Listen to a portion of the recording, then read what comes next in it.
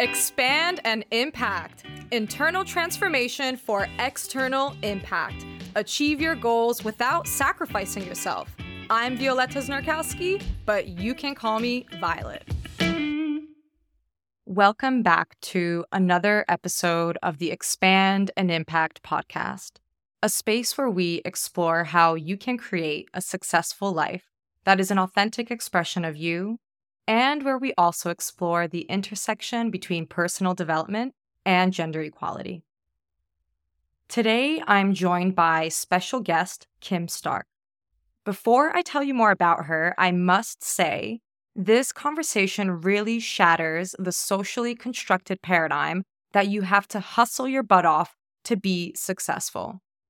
If you're looking for an example of a driven and ambitious woman who hustled her way to success, from working in the film industry, to starting, scaling, and then selling her own business, to slowing down and learning to achieve from a more sustainable, nourishing, and supportive place, she's your gal to get inspired by, to truly believe and to see to believe that changing the way you work, the way you live, and prioritizing how you feel really works and is possible. In this conversation, we talk about the power of rest, and one of my favorite topics, how to discern the voice of your intuition versus the voice of a fearful ego, trying to keep you looping in the same patterns and choices that are familiar, but not necessarily in alignment with how you want your life and success to feel. Kim is very candid about the journey she's still on in learning to embrace more rest and moving at a slower pace. She opens up about the resistance she experiences of not wanting to be still and not fully wanting to be at rest and to be at peace, something I know most high achievers experience. This internal push-pull between knowing something is good for you, a part of you desires it, and yet being overridden by a deeper impulse that is trying to convince you that you should keep doing, you should keep moving, and that is how things simply should be done in order to achieve anything. This being said, we also briefly touch on the role your nervous system plays in being able to actually cultivate and sustain more ease and flow in how you work and how you live. A little bit more about Kim then, who she is, what she does, and her mission today before we fully jump into the conversation. Kim Stark is an entrepreneur, a business coach, a podcast host, and a proficient napper. For the last 12 years, Kim spent creating and running Australia's favorite wheat bag brand, Wheatbags Love, where she went on a big journey from experiencing burnout, stress, and fatigue to then discovering that there's a much better way to do business. She discovered that the more she let go of fear, listened to her intuition, and followed her heart, the easier things became. Her business naturally flourished by working in alignment and resting when her body communicated to her that it was needing some rest and some extra nourishment. After selling her business in 2022, she's now on a mission to shatter the cultural myth that you need to work really hard to succeed as a small business. Through her podcast, Slow Down and Thrive, and her coaching sessions, Kim helps female business owners to achieve success while also prioritizing their well-being and working at a pace that feels good for them.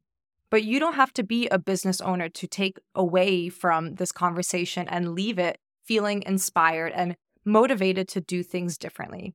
This is a conversation between two humans, more specifically between two high achievers, about career pivots, fighting the ego death, coping with being ignored when you are showing up and doing your best and really following your dreams, learning to relax and what that actually looks like in your mind and your body, and releasing that grip and that internal pressure and urgency and this need to be available all of the time. There is so much nuance and depth in this conversation, and without further ado, I think it's a great time to pause here on my monologue and jump straight into it, shall we?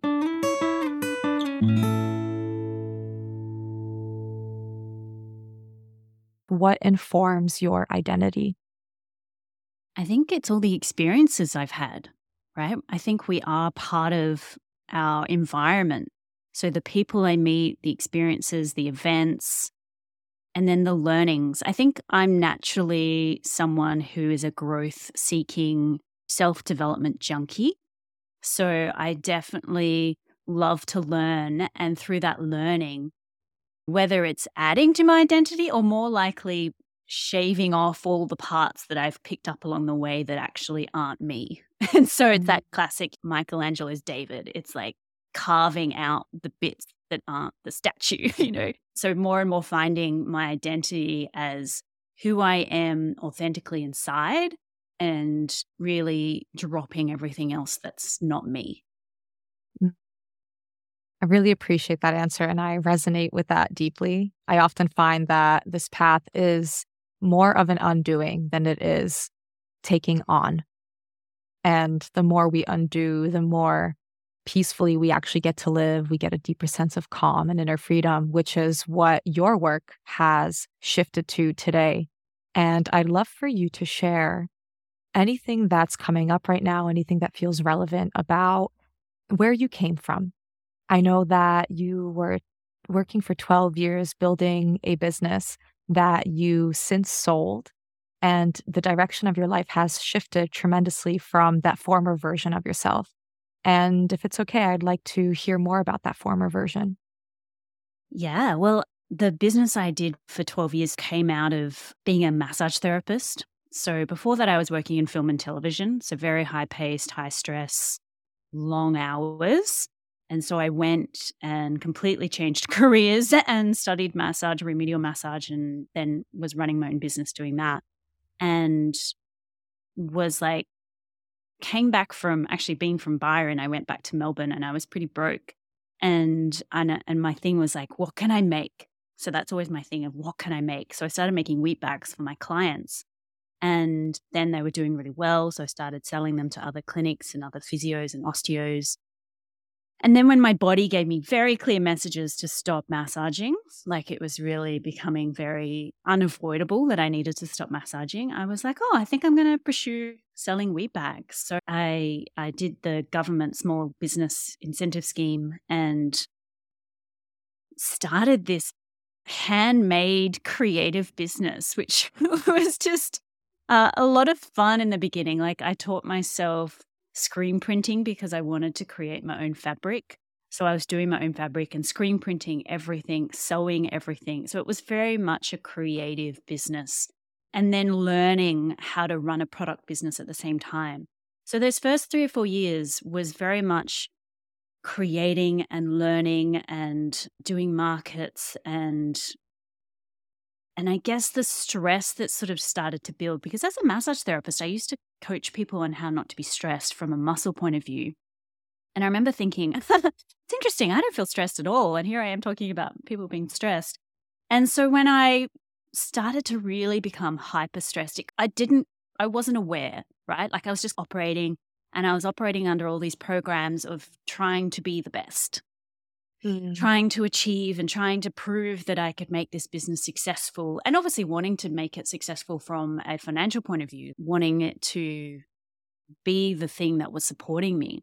So there was a lot riding on it and a lot of pressure that I put on myself, and there was very long hours because also what I created for myself was a highly labor-intensive business.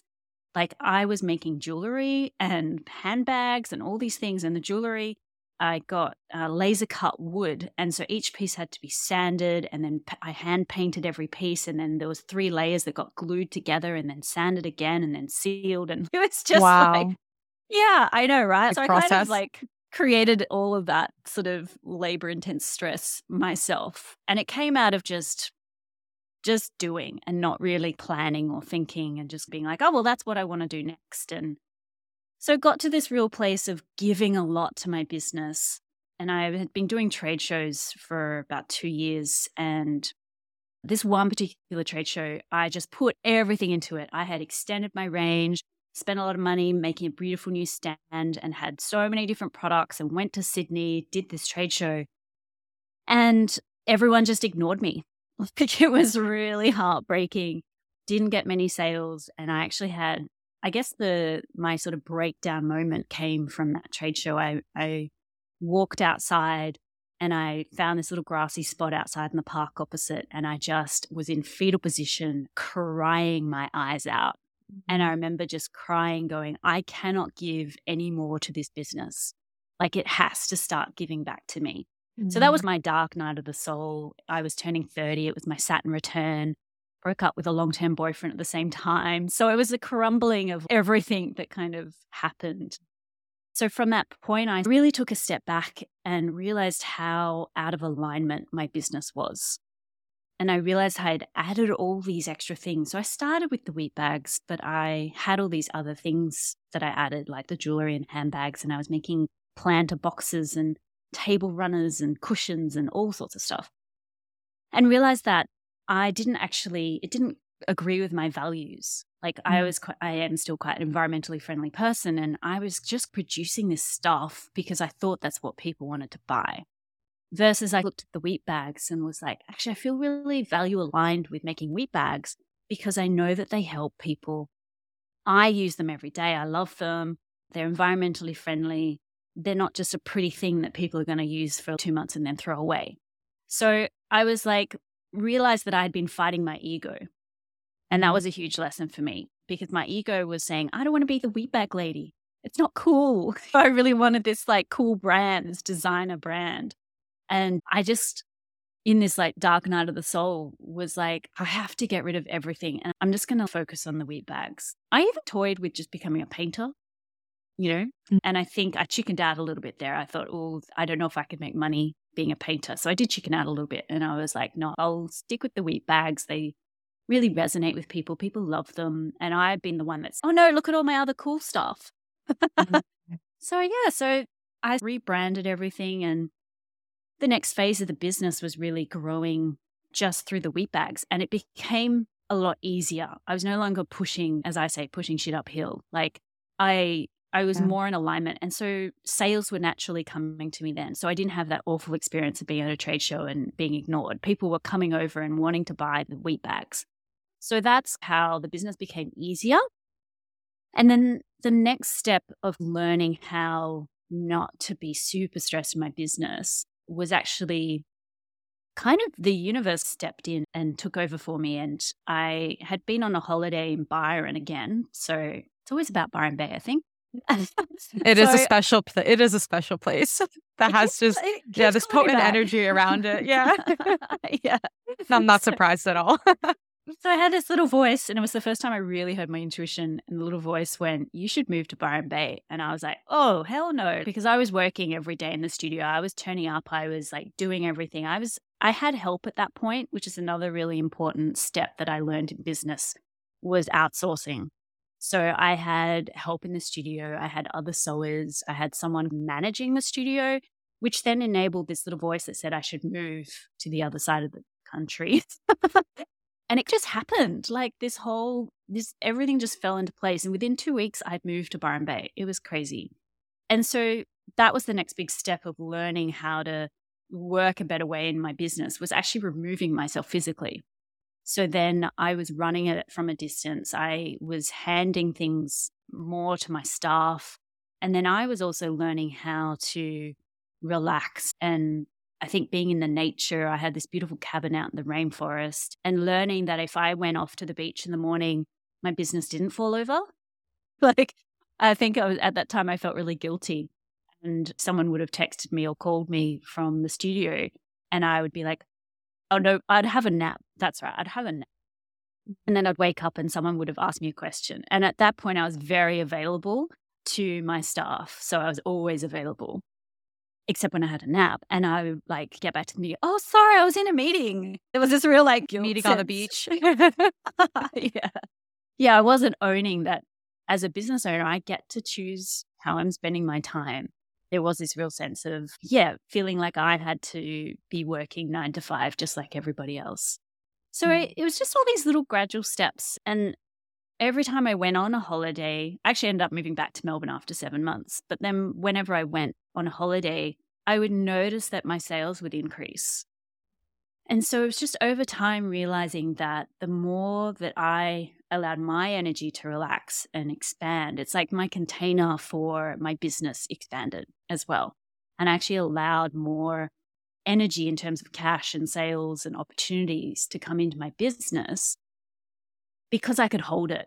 Versus when I was super stressed and trying to do everything myself and working really long hours in the business, it was like, of course I was blocking sales coming in because my body was like, oh, like I don't want to handle anymore.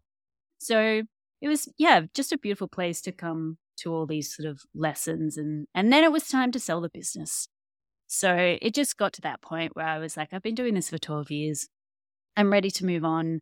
And managed to sell it to these two beautiful men who are continuing the business, which is really lovely for me because it's such a gorgeous business. And even though I wanted to move on, I really am super proud that it's still going and it's still out there because I know a lot of people love the product and definitely became one, if not, I think it's the biggest wheat bags business in Australia.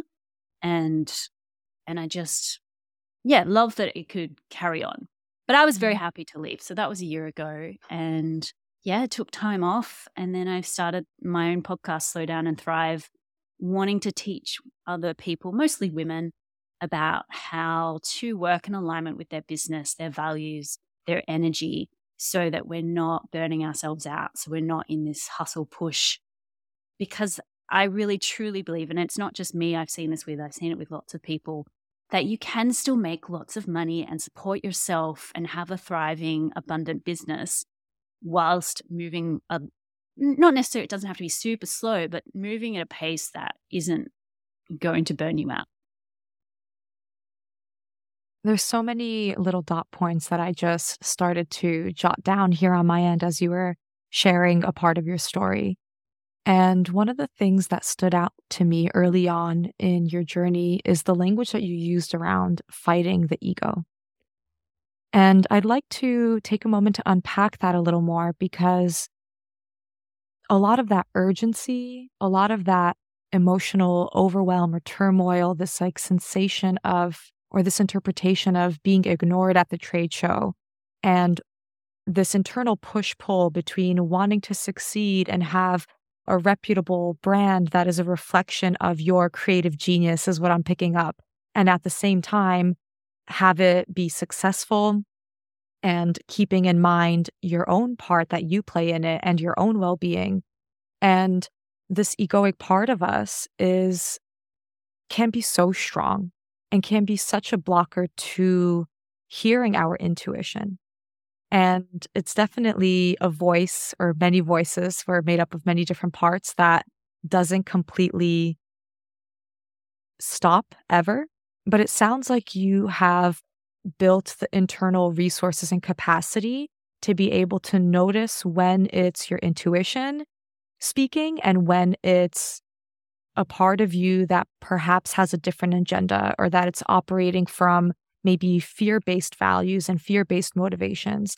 And I'm wondering if you can share a little bit more about that and how that looked specifically for you when you were fighting your ego, how you put it.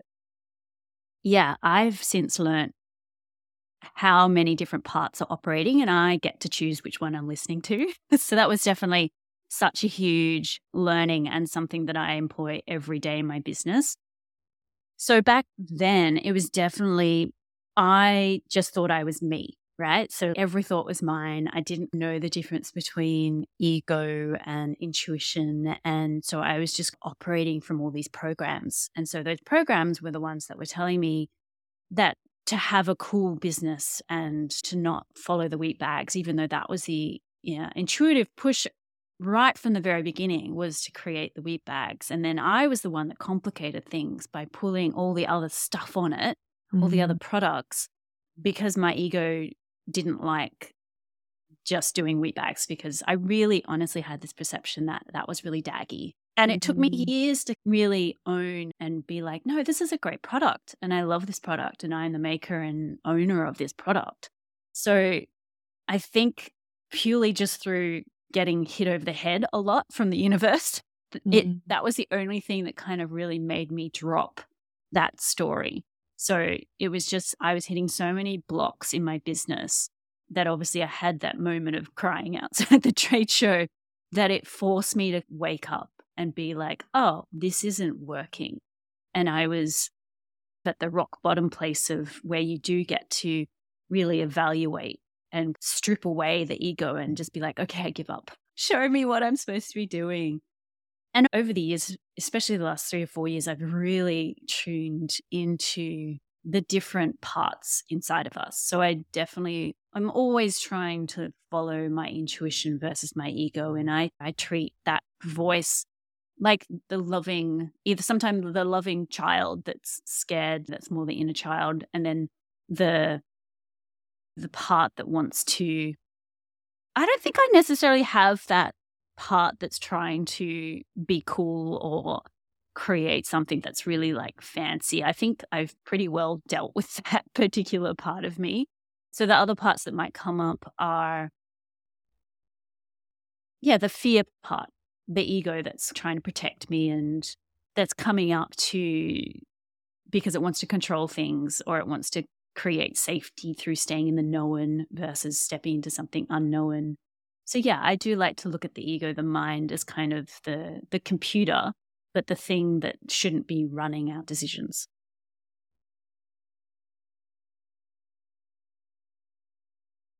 I really like how you describe it as a computer that has all of this different programming embedded, and that behind all of the software, we have the power to update it. That we actually are the source behind all the programming that can learn to work with these impulses and reactions and labels that we put on ourselves or that we aspire towards. And something that I notice is so common, and I see it within myself as well, or maybe not so much now because I have a better understanding and a better relationship with all of these different aspects of myself and a lot of compassion of where I've came from and what I've done to survive and how I showed up in life in order to get through the best way I knew how during the time, like in the moment. But there is this common motivation that I notice of showing up a certain way. And the split between knowing that it doesn't matter, that we can be true to ourselves, whatever that means in the beginning, but also this very small impulse overshadows that clarity and that we may get lost in, that we may from time to time find ourselves being run by again. And I know that with the women that I work with, and I'm assuming that the women that you work with or are beginning to work with now, this is a really common block, this internal push-pull of cognitively and intellectually understanding that you get to decide how your life looks and you get to decide how you lead yourself, how you live, how you feel, and how your professional life looks like. And you can make those changes by delegating, by finding different tools and resources. And yet sometimes we get really caught up in that perception, in this expectation that although we know that we don't have to do something, we still feel inclined to do it for whatever reason. I'm wondering if that makes sense to you and if you've experienced something like that. Ah. Oh dear. Yeah, it's my main challenge for sure. And it's why I enjoy the work I do for my podcast, is that I'm constantly working this through and exploring it and being like, oh, look at that thing happening again. Look at that. Because I definitely have that push-pull between exactly what you said. It's like the part that knows I get to create what I want and that I'm the only one answering to myself and I get to do whatever it is that I want to do. And then the other part that has various drivers and patterns and conditioning that is saying, you're not going to get anywhere if you work like this, or you're not achieving, or why haven't you done enough today? So it's all those voices and that patterning that I'm still working through. I still have it show up where it's like the part of me that kind of doesn't want to relax and have peace. Yeah. So it is, I find, a constant management between those two. And it can get very tiring sometimes managing those two. Yeah. Yeah. Yeah. So something that you just mentioned that I think is really important to highlight is this sensation or this experience of not fully wanting to be at rest and at peace and experiencing that inner conflict, which is so, so common against anyone who identifies as a high achiever, myself included, not so much anymore because of the style of the work that I do, but it's something that I see all the time. And one of the things that I'm wondering if you have experience with is just the practice of compassion when it comes to noticing that within yourself, because it's a real fear. It's a real fear that if you slow down, you won't be able to keep up. Or if you slow down, what does that mean? What's beneath the surface? And this struggle of a part of you wanting to feel at peace and at rest, but also not believing that it's possible while achieving your goals. And yet you are an example that it is possible, not only with your past and where you've come from, but it sounds like you've had this really amazing connection to that intuitive voice that's always been there with you. Right from the very beginning, when you decided to leave like media and television to go off on your own, this balance between following impulses of courage and then perhaps getting masked again and coming back into the fear or coming back into that egoic part of the mind that wants things done a certain way and wants things look a certain way. And I know that you live in Byron Bay now, and this is the work that you're pursuing. How do you practice in your day-to-day life to find more comfort and more safety in experiencing deeper levels of peace and rest? What have you found worked? Because you've made huge progress from where you were to where you are now. And I'm sure that there are some steps or actions that you've taken along the way to get here.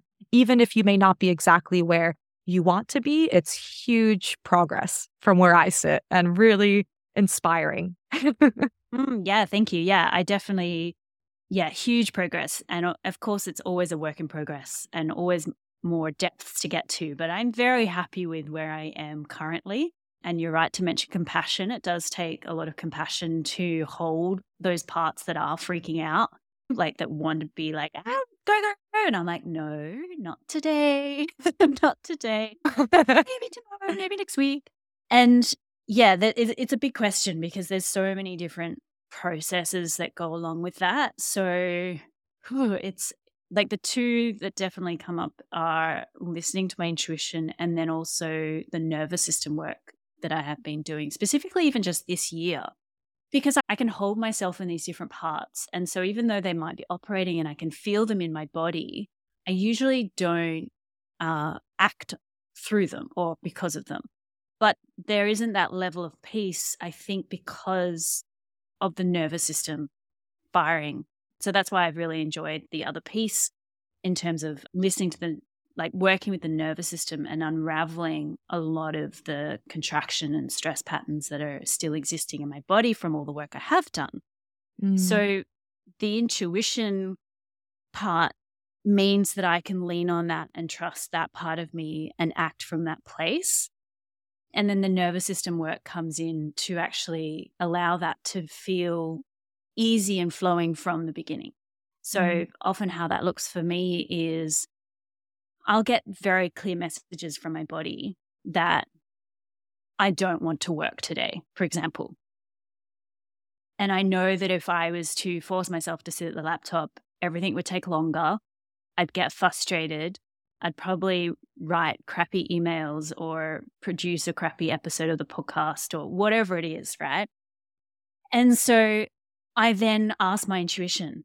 And sometimes I'll just ask my body because my body's the one giving me the message. And I'm like, body, do you want to work today? I hear a clear no. I'm like, okay. And then I do check with my intuition. Like I love to just talk to my higher self. So I believe that's something we can all do. We have those messages coming to us all the time. It's just about whether we recognize them. So I literally go, higher self, I'm feeling like I shouldn't work today. Should I work today? And it'll be like no, it's okay. You don't need to do any work today. It's this very calm, loving voice. And sometimes there is this point of sometimes I might not want to work because I'm scared of the task, right? So there's a bit of procrastination energy coming in. So sometimes leaning on the intuition, and I can be like, well, I don't think I want to work today. Should I work today? And they're like, they might say yes. Yeah, today would be a good day to do that thing. And then I go, oh, I know, I can feel it. I can feel that I'm procrastinating because I'm scared of something. And then I do the emotional work to recognize, again, those parts that are scared. It's usually, I feel like I'm going to fail if I say it's a podcast episode I'm avoiding. I feel like I'm going to fail, or I don't know what I'm going to say, or people are going to hate it, or I'm not good enough. It's all those kind of thoughts that come up. And that's where the compassion and the parenting comes in, and the love, right? And then once get all those parts on board, it's like the energy clears and it's, oh, actually, you're right. Yeah, it is a good day to do that episode. So it's like a multi-layered conversation between so much nuance. Parts. It is, and it's a lot of nuance. Me years to get to this place where, like, that might sound like a lot of work, but it's not. It just happens, and then I'll have those days where I actually just really want to work, and it's amazing to me because it'll be a beautiful sunny day outside, and I'll be like, no, I don't want to be out there. I want to be here because I'm lit up and I'm excited, and the energy's flowing for what I'm doing.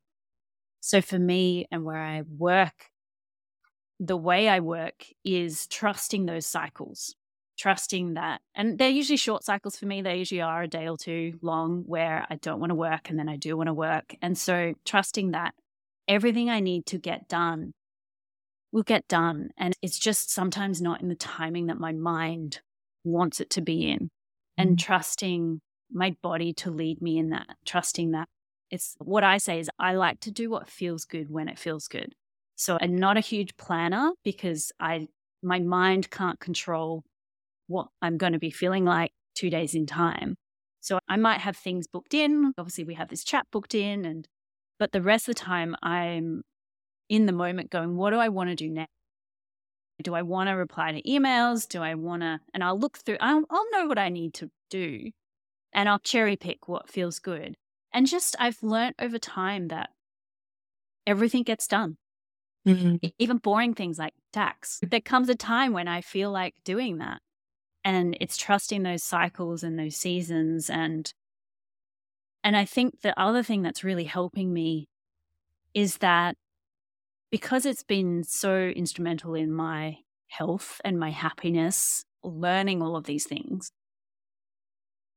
is that I've chosen to make it one of my main business pursuits is teaching people about this. So therefore, I want to be the experiment. Yeah. So it's that permission piece for myself of going, I really want to push the edges of this envelope to really see, can I create another business working like this? Because I want to be the example for other people. So even though I've done it with my other business, this one's really unique because I'm starting from scratch in this way. And so that helps me sometimes when I get stuck, or this is the experiment. That's what I tell my mind. Like, there's no pressure here. We're just experimenting. Yeah. We're just like, can we push it in terms of only doing what feels good? Like, that's my experiment. I really appreciate everything you've shared and your emphasis on trust and flexibility.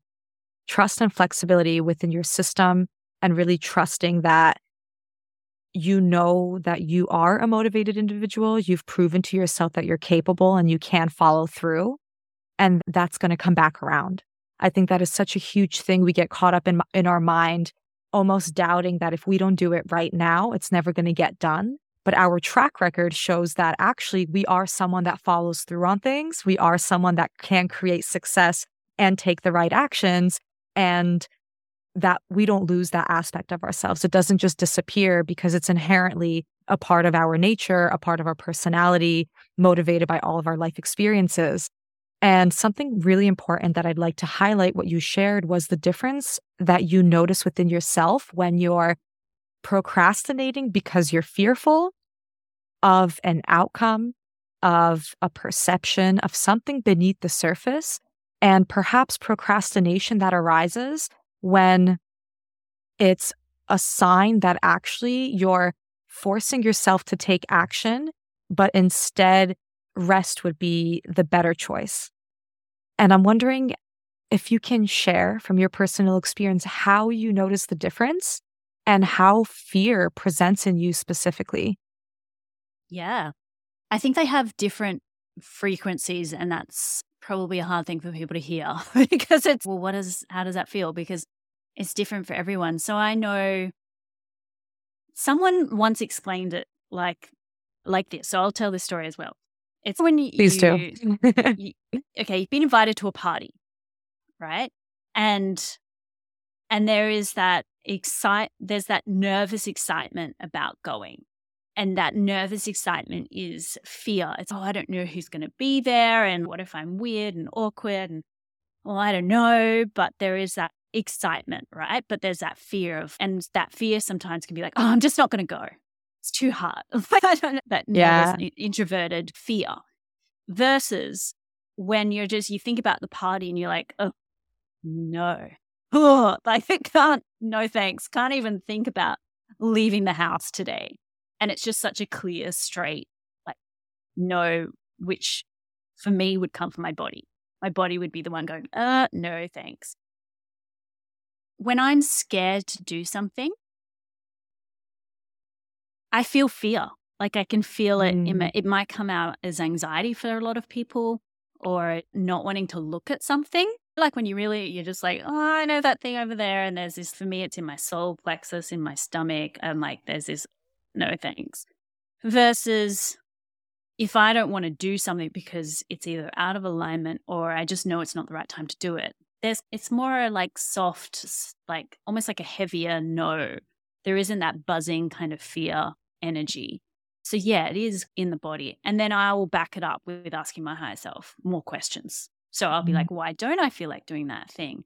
Is it okay not to do that thing today? The question I like to ask is, like, I'll use the podcast recording episode as an example again. It's if I had thought in my mind, it's Wednesday, I'm going to record the podcast episode today. And then it comes to Wednesday and I'm like, I do not feel like doing it. And it's that real strong body no. I'll ask a question, what's the most aligned day for me to record this episode? And I'll literally hear Thursday or Friday. And then I just trust that. And I go, cool, great. And I allow myself to relax knowing that Wednesday today is not the day to do it. And so far, it's always worked. So if, like using my example, Thursday will roll around and I'll be like, oh, yes, I have energy and it's amazing and the sound is good. There aren't dogs barking outside or whatever. The alignment works, right? So I start with my body and then I allow my mind to be soothed or backed up by listening to my intuition, which I call my higher self.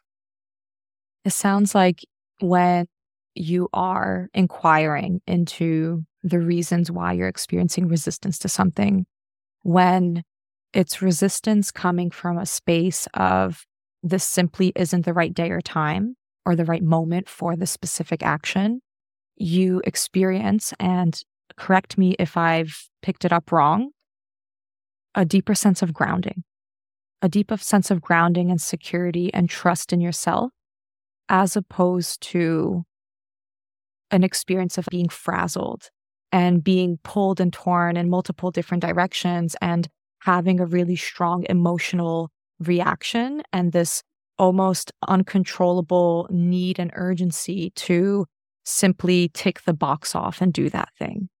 Does that sound true? I used to have that.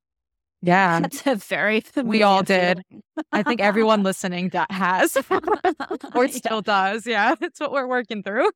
Yeah.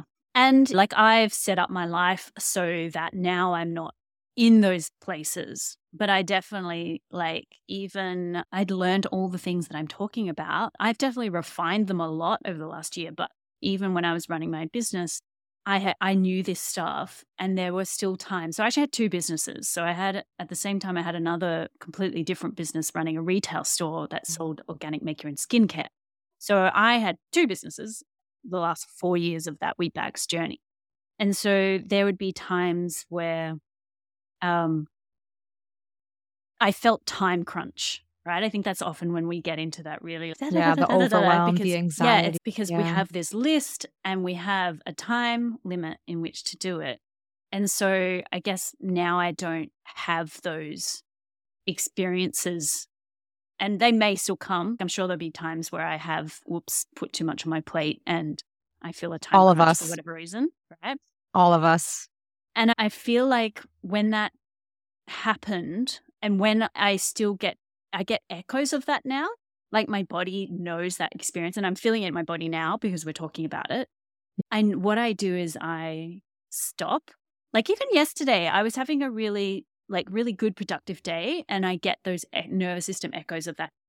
Yeah. Frazzlement. And so I Panic. stop. I stop and I bring my consciousness into my body and I'm like tracking through my body and being like, okay, what's going on? And obviously the first thing most people do is breathe, right? We have this thing of, it's like allowing that breath to come in. And then I'll either shake or dance or move my body to let my body know that it doesn't have to contract and hold on to that stress feeling. And obviously when they're like yesterday, it's super easy to do because there aren't actual real stress. It's just me trying to tick off things off the to-do list. Mm-hmm. But I think when we get in those moments where we actually are in time crunch and have a there deadline. are actual, real things to get done, it can feel so hard to stop because we have such that internal driving of go, oh my God, I have to go fast, I have to go as fast as we can. So I think it's just brave for people to be able to actually just stop. Yeah. And actually be like, I'm going to take 3 minutes and I'm just going to sit here and breathe. I think that's really valuable because as we know, when we're in those modes, we're not thinking clearly. We're probably going to do really stupid things that actually take more time because like, I remember when I was running around trying to get a market ready, for example, bump in day. And that would be the day I lose my wallet. I leave it at the cafe. Like we do stupid things. So in those times, it's actually, I can afford 3 minutes out of my day to stop, to get back into my body, to move my body around, to really feel. And then also say yesterday where wasn't that time crunch, I just got a bit stressed. I was like, okay, cool. I'm managing my thoughts at the same time. I'm like telling myself, Kim, there's nothing like serious going on here. You know, you don't have to do any more. I know you're feeling really motivated to work and you want to maximize. That's where my time crunch comes in. I'm like, oh my God, I'm feeling energized and motivated. I want to knock out as much as I can. And that for me is part of being efficient with my time. So these days I can get a lot more done in an hour than maybe 3 hours a couple of years ago. But when I'm in those moods and I'm managing my thoughts, then I also just go for a walk. So we're lucky around here. Obviously, we have lots of beautiful nature spots. So I just walked and I allow through the walking and the seeing, allowing my vision to move out into a wider scope and to remind my body there's nothing serious going on. It's okay. You don't have to get stressed. There's nothing scary. We're not getting chased by a tiger. Nothing's going to fall over. So yeah, I hope that answers your questions. It's like some of the things that go on. It really does. And it's a really beautiful and clear way of describing the power of the mind-body connection and the kind of depiction of when we are in the depths of a strong experience, that urgency, that overwhelm, that anxiety. One of our first impulses is going to be to act or to not act and sit paralyzed and stuck in that emotion. And it's an interesting balance between finding or cultivating safety in the body and also managing the mind and the thoughts that are coming up that are either propelling us to move with force or us and making us have one foot on the brake while one foot is on the gas, and this kind of like inner push-pull. And what I notice with many people is, and how you described is, we often think that stopping what we're doing is going to completely take too much time and throw us off schedule even more.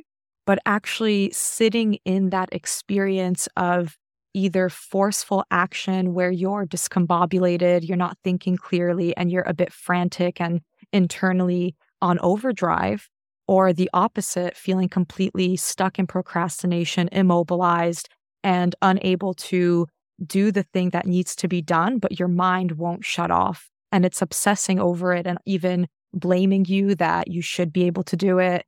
And that inner critic comes in, or the outer critic, where now it's judging our environment. Well, if this was more perfect in my environment, then I would be able to reconnect with motivation or that clarity to take the right action or move through procrastination.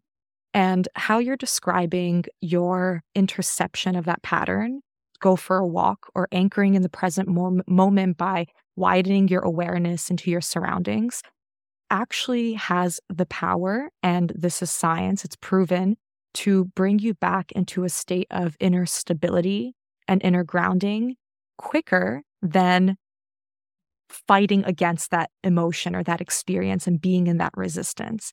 And it's such an interesting thing to be bringing up in this conversation. I had no idea that it would go this way, but the mind-body connection really, from my experience, is the most powerful and most effective way to move through these patterns, especially these strong emotional experiences that keep us stuck in this experience of resistance and this experience of force that pull us further away from experiencing deeper levels of peace, deeper levels of contentment, deeper levels of that trust. You've mentioned trust quite a bit in this conversation, and that doesn't happen by accident. That is a reflection of how much work you've put into exploring your internal world and learning to be with your external experience in a way that actually feels good for you. And that's such an underrated thing. Many people have that resistance or this like unconscious fear that feeling good isn't quite possible, or it's something that you have to strive for. And it's not something that you can experience in the present moment unless you earn it.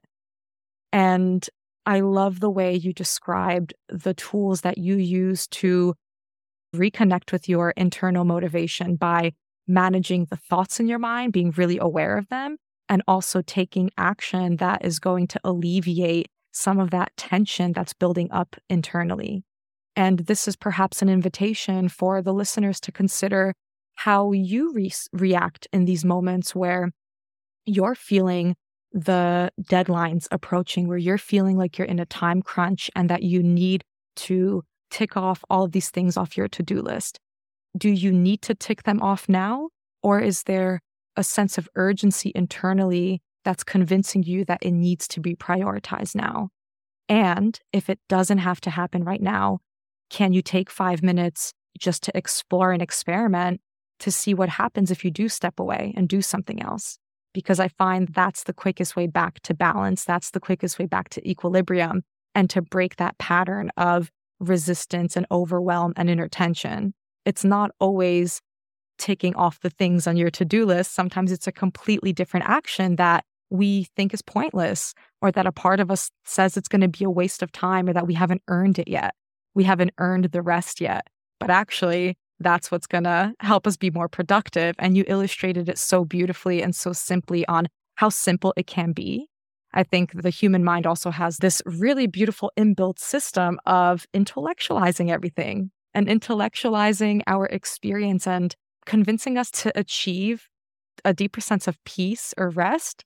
We have to go through some complicated experiences or some complicated tools and techniques to get there. But sometimes it can be as simple as what you described, as questioning your thoughts, really inquiring with them, are they true? And taking just a few moments to be outside in the sun, in the fresh air, and really connecting with your environment. And that's simple, that's free. You don't need to pay for that. It's something everyone can do. And to practice experiencing that as safe, as something that you actually lean on instead of forcing yourself to do. And that's like you described a process. It's something that you've been working on for a while to get there. And I'm wondering if you've, throughout your journey of coming from the space of appreciating success, appreciating achievement, and having a desire to interact with the 3D world the way you do and leave your mark on it in a way, and at the same time being really mindful of who you are as a person now and how you want to feel and show up.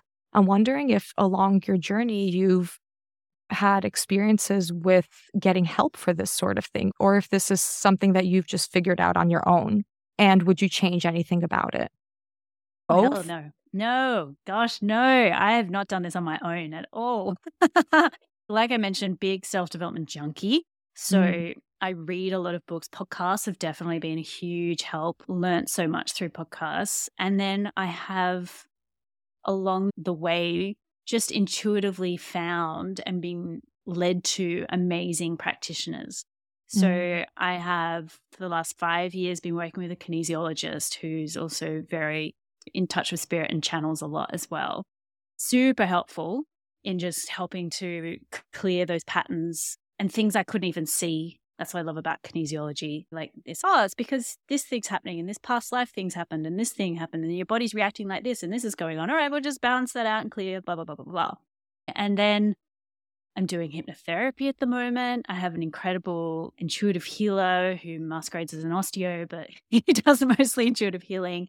So there's a lot that I'm learning and managing on my own through just having experiences, right? I think a lot of the times we don't actually need to be digging as much as what a lot of self-development lovers do. Like I'm not one for being like, right, what's all the things I need to fix and go dig? I'm only working on things that just are coming up because of the experiences in my life. I don't think we need to go hunt them down. Like life is enough, right? Life is enough. For Things sure. come up. Couldn't agree more. Get triggered. I'm like, oh, why is that? And I get drawn to things that I'll be reading a particular book that just really helps me in a moment. I've just finished The Untethered Soul by Michael Singer that I've been reading for 7 years. So throughout those 7 years, I go back to it and I pick it up again and I'm like, it's perfect. And so Yeah, me too. Yeah, it's Legit. That was the book that jump-started my journey like 10 years ago. And I reread it every couple of years to see what stands out that didn't. That's so interesting. Yeah. Yeah. And so many amazing books like that. I started with The Artist's Way. That was the thing that kicked me 12 years ago. Which makes sense as a creative that you would really be drawn got me to that. The Wheatbag side of things and all that creation was through The Artist's Way and looking at all that stuff that she gets you to do.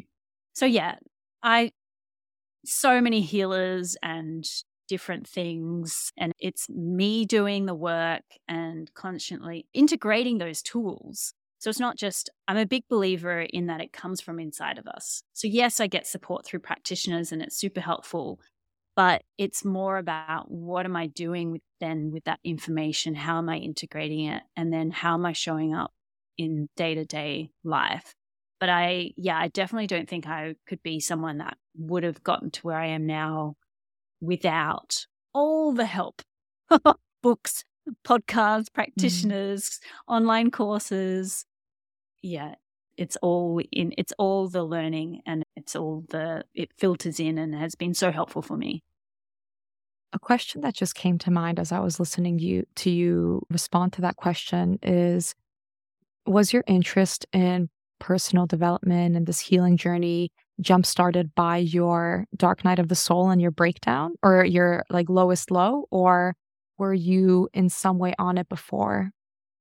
I think I've always been on it. I was a very spiritual child. Like I'm definitely the rainbow sheep of my family. So I was always been interested in crystals and meditation, and that's always been there. And then what really jump-started it was actually when I first came to Byron Bay. My partner at the time was filming a documentary here, so I came up with him from Melbourne, and we were only here for 2 or 3 months. And I remember perusing a bookstore, and I picked out the bookstore in Byron. I almost forgotten her name. So I picked out Louise Hay's "You Can Heal Your Life." So I really think that was my first book. If Michael Singer was yours, that was Louise Hay was my first real kind of like, oh, interesting. And she's talking. That book is all about mind-body connection, like 100%. So I've got this ailment. What does it mean? And so that kind of was that first sort of kick drive. And then I think, studying massage as well, like having that body connection kick-started my energy system without me knowing it. Like I got told by healers later, they're like, oh, you're such a metaphysical healer. So that's why you're so popular. It's not because of the physical things you're doing. You're actually healing people energetically at the same time. And because I didn't know what I was doing, that's probably why I got super tired and super drained and stopped massaging. But it's interesting. I look back and I had so many messages from my intuition to learn Reiki at that time. And I ignored it because I was like, oh, I don't have the money. I don't have the money. And then they found me a amazing Reiki practitioner teacher who took donations. So they're like, we've solved that problem for you. Yeah, the universe is, here you go. So you are finally actually meant to do this.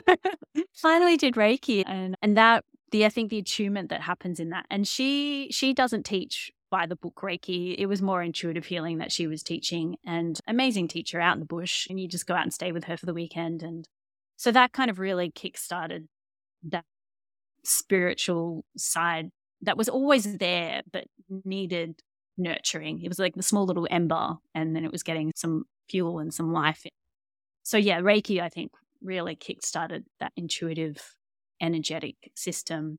And I realized, I was like, if only I'd done this 3 or 4 years ago, I could have been doing more energetic healing instead of the physical massage that was really hurting my body. So it's a classic thing of not listening to my intuition and making life harder.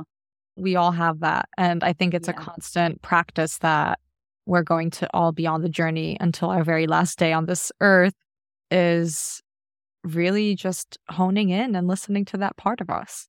Mm-hmm. Because inevitably our external environment does impact how we feel, how we think, what we sense in our bodies. And even the most, I'll use this word with caution, but the most like awakened or aware soul is not immune to being human and everything that's encompassed in our human experience, all of the emotion, all of the triggers that we experience, and relationships, our biggest teachers.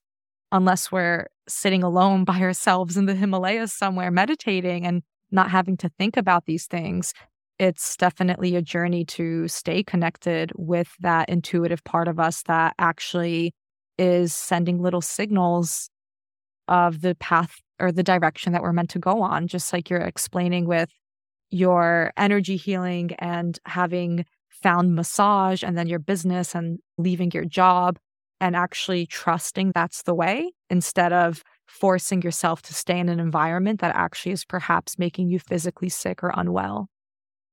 Yeah. And obviously the physical body telling us that we're needing to move on to something new is often through the path of getting sick or being unwell. Yeah. Which is unfortunate. It's a lot of people's journey, definitely. I've interviewed people who have been in hospital. Like they weren't listening to the point where the body was like, all right, then fine. All right. Yeah. Totally. Yeah. So it's nice to be able to listen to the intuition. And I'm learning, and Michael Singer has definitely helped me with this, is that it's not about trying to make our lives perfect and trying to control our environment to the point where we only have good experiences in our life. And I'm very guilty of that. Like, I love good experiences, and I definitely do try to control and manipulate my life so that I'm only experiencing good things. And some people can take this idea of following the intuition and think that it's the path of intuition is the easiest path and the smoothest path, and nothing bad ever happens. And that would just be really boring for our souls. So I do take that kind of view. Again, Michael Singer is very good at that. It's like sitting back and just being like a witness and being like, this life is hilarious. As he says, we're on a dirt ball of randomness spinning through empty space and having all these experiences happen to us. And we're the ones that label them good or bad. And that's where our suffering comes from. So if we can, I'm really coming to this place of, luckily I don't have many bad experiences in my life, but I also don't want to avoid them, or like, they are still experiences, and my soul is here wanting to experience life. And that's why we're here. So it's not about avoiding the bad things, and just really appreciating the good things, obviously, when they are around. Absolutely. That could be a whole other episode in itself. The good and bad, the controlling of the life and how that shows up, because we are naturally all controlling, whether we want to admit it or not. And it presents in our everyday experiences, our thoughts, our sensations, our reactions in really subtle ways. And growing the capacity to catch ourselves in that without judging ourselves for doing it is what transmutes that resistance that many of us experience. And that's how we create more internal space and more internal freedom and more internal capacity to navigate those challenges that are inevitable of our human experience, or those bad moments as we label them, or the simply unwelcome or unwanted experiences. Learning to be with them without that judgment is what allows us to think more clearly and be more conscious in our responses. But I think we should leave that for a completely separate conversation, because I can go on that topic for hours. But I do think it's a beautiful time to transition into our last question, because it ties so well with what you just shared. So, Kim, where and when do you feel most like yourself? I feel most like myself when I am being very silly and I'm lit up inside. And in terms of when that is, it's really random. And if I could predict when those moments happen, then obviously my mind would try to control it so that I'm always in that position. Because sometimes I'll just have these moments where that energy just flows through my body. We've all experienced it. It's that high, right? It's like where your heart's really open. You feel just really like in the moment, and you feel very grateful and appreciative. And I'll often have those moments when I'm walking at the beach, but then sometimes it's just random. Like I'll just be walking through the house and boom, it hits me. And that's when I feel like myself, because the mind isn't going on and I'm not worried about the future or thinking about the past. It is really that present moment aliveness. And I'm just being me in my body. Beautiful. Thank you for that. And thank you for joining me here today. Thank you very much. It's been a pleasure.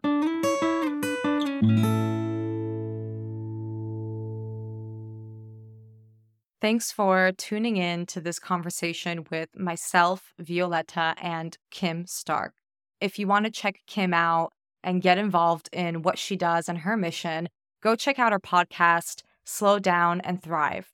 You can also hit her up on Instagram at Kim Stark. But of course, all of this will be posted in the show notes below.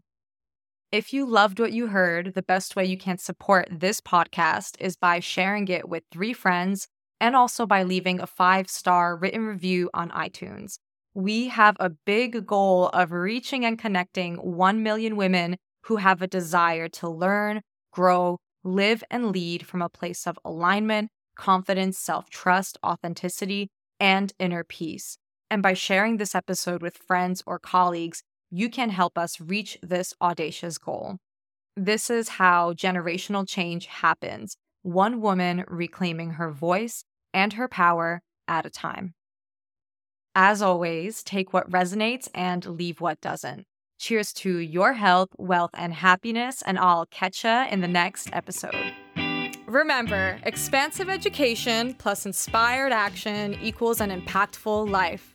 Go ahead and follow me on Instagram at Expand and Impact.